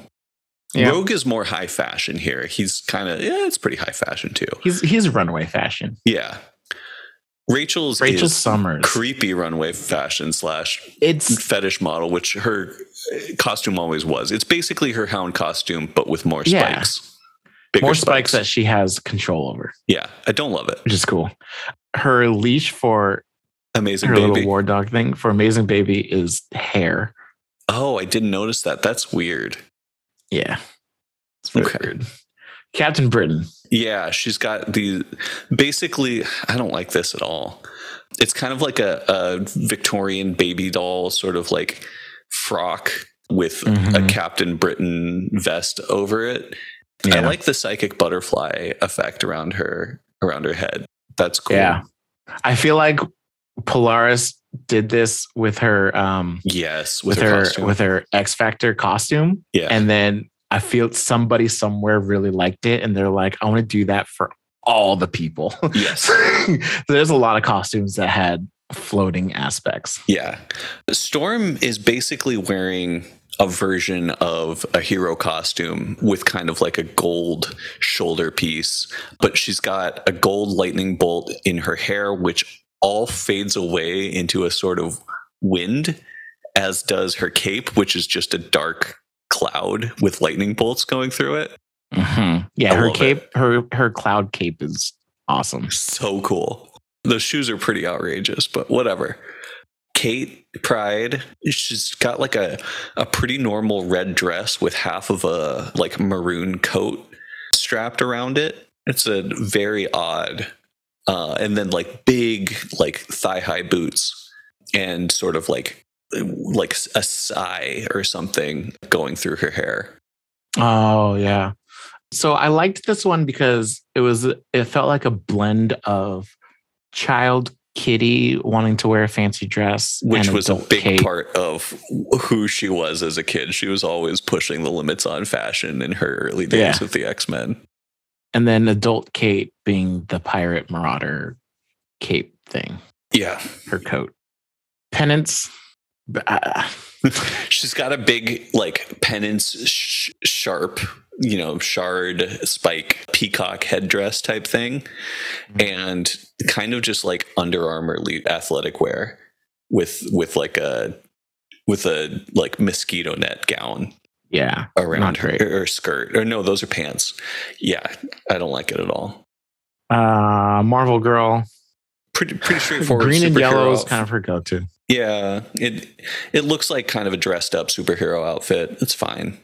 I did not like Cyclops. No, it looks way too much like his Phoenix Force Cyclops visor, but then he's got this weird like deconstructed X piece on his jacket, and it's too bulky. And I get that he would want to project the superhero fashion vibes more than anybody, but it just looks ugly.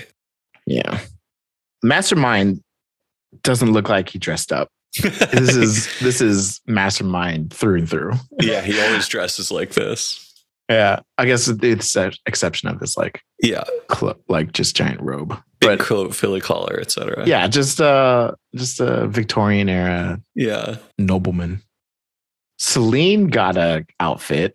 Yeah, black leather bodysuit, riding crop, sinister style cape. Yeah, the only thing different about this from her regular outfit is that she's completely covered up. Yeah, and that she has like shoulder pads. Yeah, it's fine. I mean, works for this. I like the ones that are more dressed up and less superhero-y. I think it's the recurring theme here. Matrox looks like an alien from the 80s. This looks like a discarded Martian Manhunter costume or something. I hate it. Yeah. I just really didn't like his forehead. Like, again, so to mention like homages to past either powers or costumes. Like he has the circles pattern on his shoulders. Yeah. So you didn't need to have it on his forehead also. For sure. But it is what it is. Sunspot.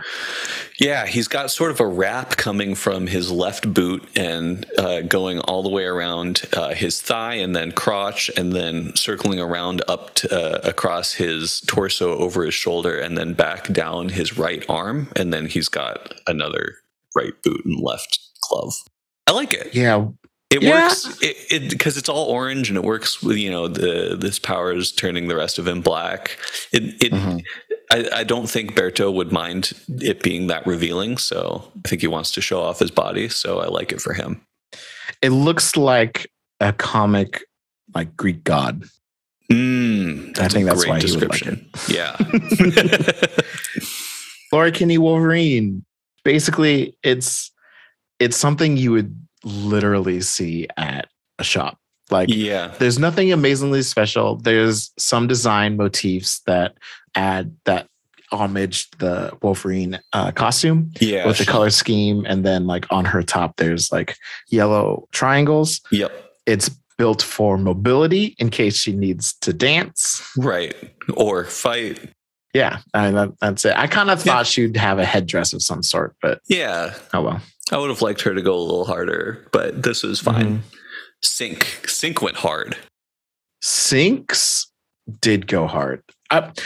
I feel bad because I feel like Sync and Mercury, because they had enough screen time, felt like the queer characters all got rainbow motifs. Sync isn't cool.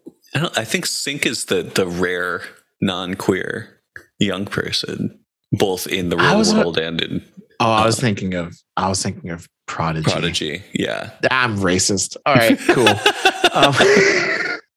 But this is more. This is a representation of his powers. Yeah. He's got that rainbow aura. Damn it, I'm terrible at this. All right. But I really like it though. Yeah, the rainbow coat with the black hat, black pants, black top, black boots looks really good. It's very like Run DMC. Yes, it seems very 2000s to me. Yeah, it's awesome. Yeah. Cannonball's weird. Yeah. He looks like a musketeer. Yeah, he's got a big without the frills. He's got the black with yellow lining motif from his Avengers costume, but he's wearing just like a giant cloak. Yeah, it's not and so combat bad. Boots. Yeah, it's not terrible. It's not as flashy as I thought it would be. I like Sunfire's a lot. Sunfire's is really cool. You got the just the flame motif, and he's wearing this like emperor's coat. It just and he's got a matching mask with horns on it to throw back to the mask that he basically wears for his costume. Yeah, it makes him look like a Japanese emperor, but like a modern, like totally. I think this might be my favorite of the bunch. It's really nice. Colossus is good too. Yeah. So the next one you get just you get like a pretend interview article. Yeah. For Colossus, but basically, Colossus's outfit has like phases. When he's like. And it's so funny because he's not a regular in any of the books, right? I know, right? He's just in the background. I guess he was for X-Force for a little bit, but earned his escape from there. But yeah, he's got this sort of like translucent gray mesh top with some chains and then this weird sort of like piece around his waist with like little leather straps coming up or diagonally. It kind of looks like called to his how his skin looks when he's armored up. Yeah, it kind of looks like a Chippendales outfit. Honestly, like it looks tearaway. Well, like it accentuates his crotch a lot, and also his pecs. Yeah, but then he's grown a beard out for this, which is kind of like how. And then he wears it with a giant like black and red cloak and the Russian hat, which I don't know the name of. Oh, Ushanka. Yeah, big fur. Yes. He's got a big fur collar and a big fur hat. Yeah. I like it. It works. It's a little male strippery, but that's fine in a thing like this. Exactly. Polaris's looks like kind of a big magnetic bubble, like green bubble around her entire body. That was the thing, is like in some of her like pose pictures, Yeah. it seemed like this is all metal and she's just like folding it to however she wants it to look. I mean, I am totally in favor of practical usage of powers for Vane and you know. Can you imagine accidentally running into her? Yeah. It's just this giant hunk of metal. Oh man. Northstar looks like, I mean, he's got a musketeer look as well. Yeah, this is one I didn't like as much. Just like well, his costume is flashy. Yeah, that's true. Already. Yeah. And this is just that, but with less white. Yeah. And then you get Daken. Yep, just wearing a suit, a gray suit. I love it. His tribal motif tattoo.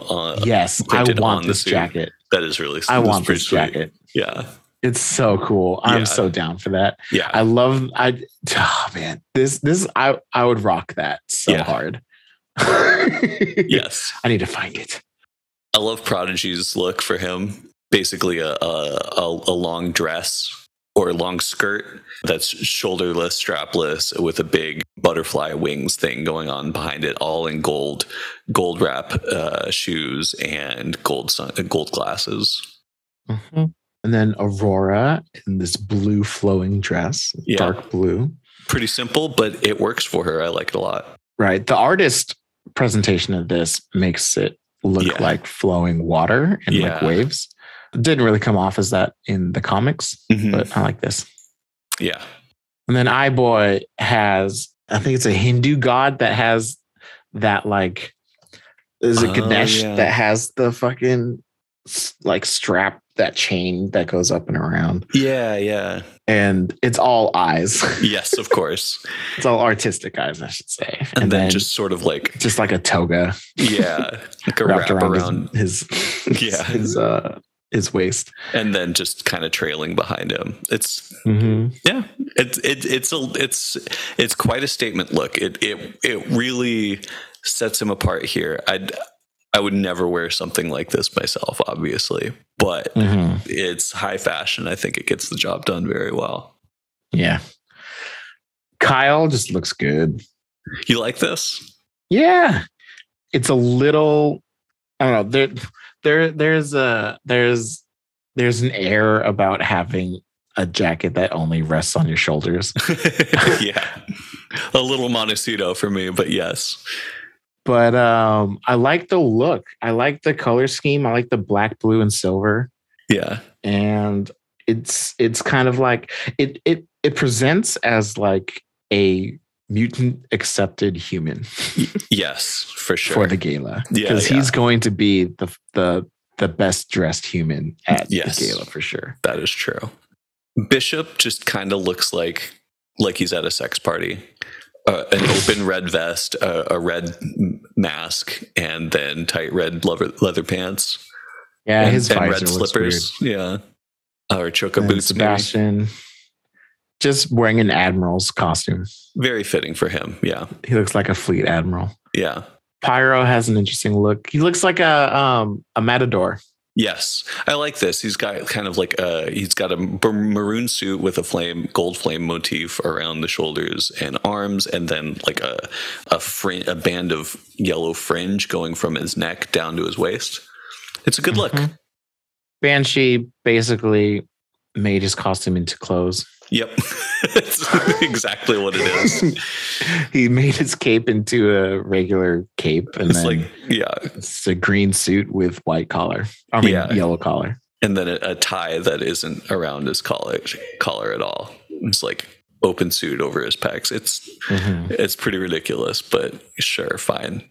I don't get Iceman. I think it would look a lot better in action in person. Like it looks like frozen and blocky to me, but I imagine it like moves in a cool way practically, because he's got like a big like dress and tail basically made of ice, and then these sort of like ice wings, and the ice jewels around his like collarbone are cool. Yeah, so I guess my thing is like, what did Jumbo do Yeah. Like Jumbo gave him glasses and that's about it. And I hate the glasses. So, And so like, I feel like they could have, I wanted them to do something better. The powers based ones are quite lazy on Jumbo's part, unless Jumbo is like, hey, this is the design, make this with your powers. Right. But so like, I feel like if he gave him like a really fancy light blue suit that accentuated ice, or like maybe he just held ice around him or something. Like, I don't know. Because I'm such a fanboy of Iceman, I think I wanted him to look the best. And this is pushing on the worst. I don't like it. It looks like a particularly awkward Transformer. And you're like, okay, this robot mode is really pushing the limits, guys. Psylocke, aka Kwannon, I like a lot. This sort of purple kimono with cherry blossoms going all the way down and kind of off it, so that they start to look like a sash. Yeah. And then Sinister's cape now comes down in front as well. It's just extra Sinister. Yeah, good for you, bud. And he has 2 collars. I'm extremely happy for him. Yes, it looks amazing. Exodus just looks like Exodus's costume. Exodus, it's just a new artist on Exodus. That's all that is. I like Havoc's design. I like what they said about Havoc's design, which is like in the issue, they're like, it just looks like you're angry at your parents or something like that. Because I like that his like shoulder rings are a throwback to his original costume. Yeah, his mask. Mm-hmm. And then because of the way that we present his powers with those like concentric rings, it's cool that he has those on his long coat. Mm-hmm. And then you have Mystique presented in the same way that Colossus was, where they mention that it's unknown what parts of her costume are her and what parts are Carnation, and that is amazing. Yes, that's awesome. And it's a pretty simple, like, sort of fur motif slip of a dress that kind of changes colors as it goes down from white to black to navy, and then a big navy sort of like shawl. Uh-huh. Yep, looks good. And I like it. They do a cool mention of that there are fans in the community of feminine Mystique and also masculine Mystique. Yes, totally. And that tonight for the gala, we got feminine Mystique. Right. I thought that was cool. That is cool. Shout outs to Betty Friedan. Dazzler is just dazzling. Yeah. All over the place. Yeah, just it's pure disco, bell bottoms, etc. It's nothing new. It's nothing super exciting. You could have done more. I like Loa's look with the lionfish. Yeah, it really is reminiscent of her costume, but it's not just repeating her costume. Yeah, it also plays to her power. Like It just makes it look like it's ribboning off. Yeah, this is another one of my favorites, honestly. I also really like Mercury's, where it's not even clothes she's wearing. It's just an effect on her. Yeah, it's just like she got painted. Yeah, that's awesome. And then Nightcrawler. Still doing the Errol Flynn thing. Give it up, buddy. Little swashbuckler. Yeah. Pixie's hair. That's a big blowout for Pixie. I like the butterflies in it, but like... My God, girl, get it under control. Right. I like her dress, though. It's a nice dress. Yeah, nice. I mean, it's simple black. Yep. It has a couple of mesh parts, but always works. Nice. How many more of these do we got? My God. There's a lot. You wanted to do this. I know. I wanted to do this. I'm sorry. This is your bed, Steven. I know. I'm going to lie in it. We got 5 more page turns. So 10 more pages. Yeah. So Mirage. Looks a little busy. I like the headpiece, but... Yeah, I don't know. Too much gold. I guess I never really associated Mirage with gold. Yeah. Danny. Karma's love it. Felt like really? It's just so much. It's just crazy. It feels like ridiculous runway fashion. That it is ridiculous runway fashion. I will say that. Yeah. With the asymmetric clasps on the jacket and just like way oversized, and the weird the collar being cut into pieces looks like her powers. Mm-hmm. Yeah, I mean it's a giant pink overcoat. Yeah, that goes down to her thighs, and then shoes. Yeah, shoes to match. Yeah. Warlock didn't wear anything. Well, he parted his wires of hair down the middle and then grew himself a bow tie for this picture, but he never shows up. He never represents as that. I don't know how they did magics, but I like magics. Yeah, those floating horns. Those giant floating horns.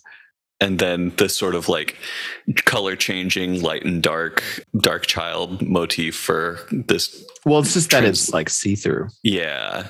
But it's see-through, but it's also somehow has different colors on the front and back, which the inside goes from orange to yellow from top to bottom, but then on the other side is white and translucent. The entire thing is translucent, and then she has her dark child armor on her left arm. Warpaths I don't love too much. Warpaths is weird. I don't understand the shoulders. I don't understand the shoulders at all. Big spiky shoulders, and then the rest just kind of looks like a space captain or something. Don't love it. Magneto, quite proper and dandy. Yeah, he looks like an 1800s aristocrat. Yeah, it's fitting. I like it. I guess I would have wanted more metal.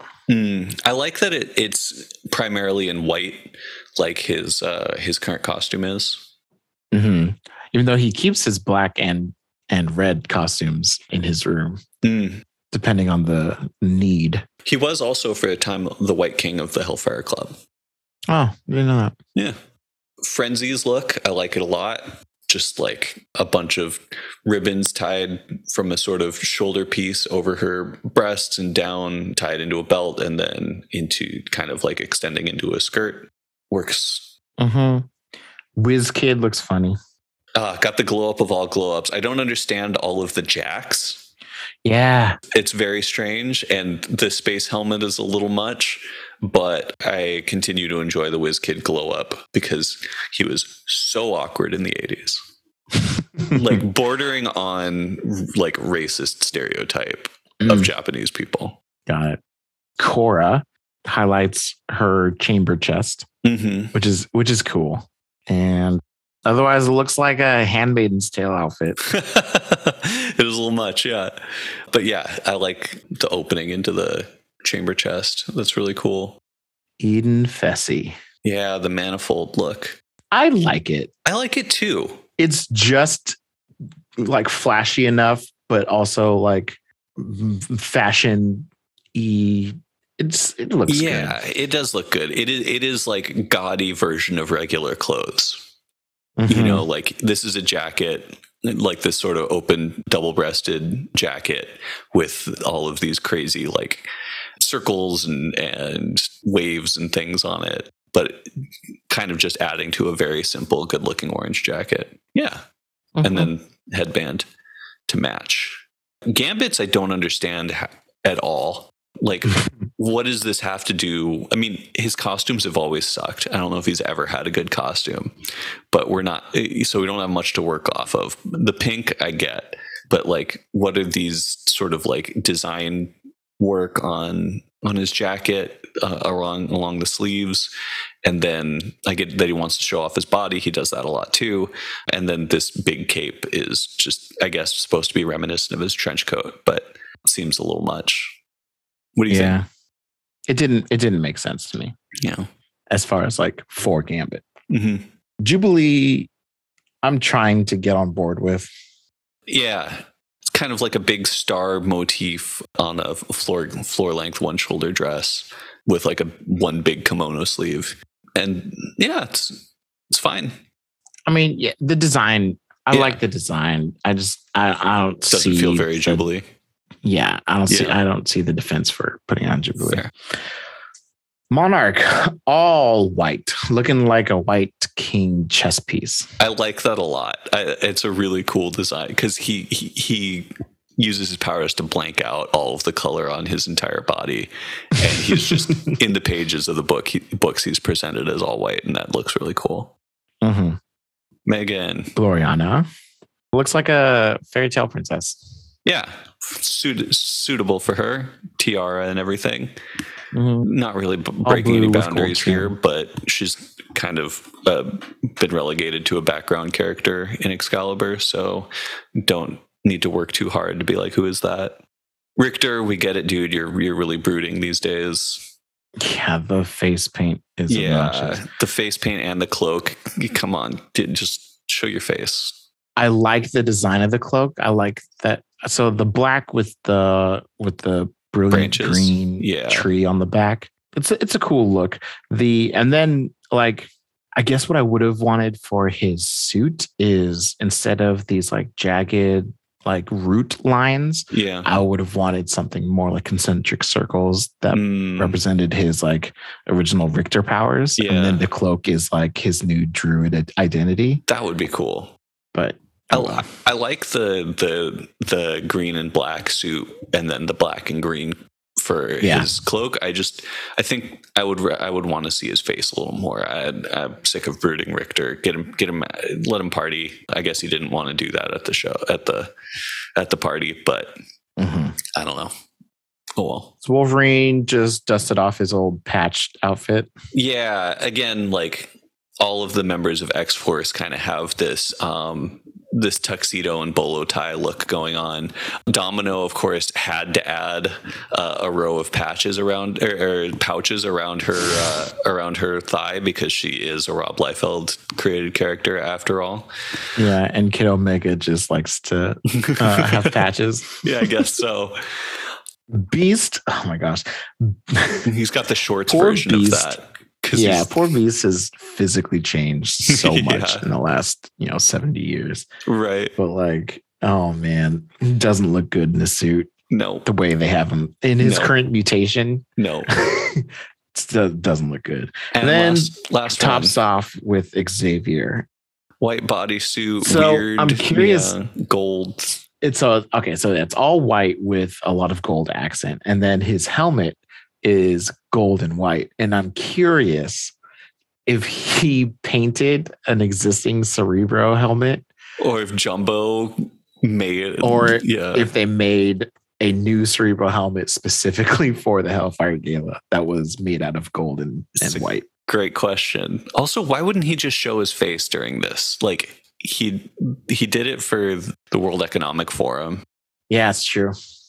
Well, and that's that. That's that. Thanks for going through that with me. Yep, for stretching a short podcast episode. Even longer. Yep. Well, next week, what do we got? Back to our regular scheduled program. I have Ben Reilly, Spider-Man. I have Moon Knight and Avengers. Are we doing Sandman next week? Another 8 issues or 4? I think this is 4. I think it's a shorter one. Okay. I'll confirm with you. Yeah. And then I've got basically what the X-Men were doing during the Shattering after the team broke up, just different separate road trips for each of the members. Cool. So that's a couple issues each of Uncanny and X-Men. And then I might have other things after that. I'm not sure. Okay. Depends on how fast I read. Maybe some X-Men. Your favorite and mine. Ooh. Yes. All right. I have a handful of things I need to do before I twitch. So I am going to put the outro music here. And I got to run. Cool. I will catch you.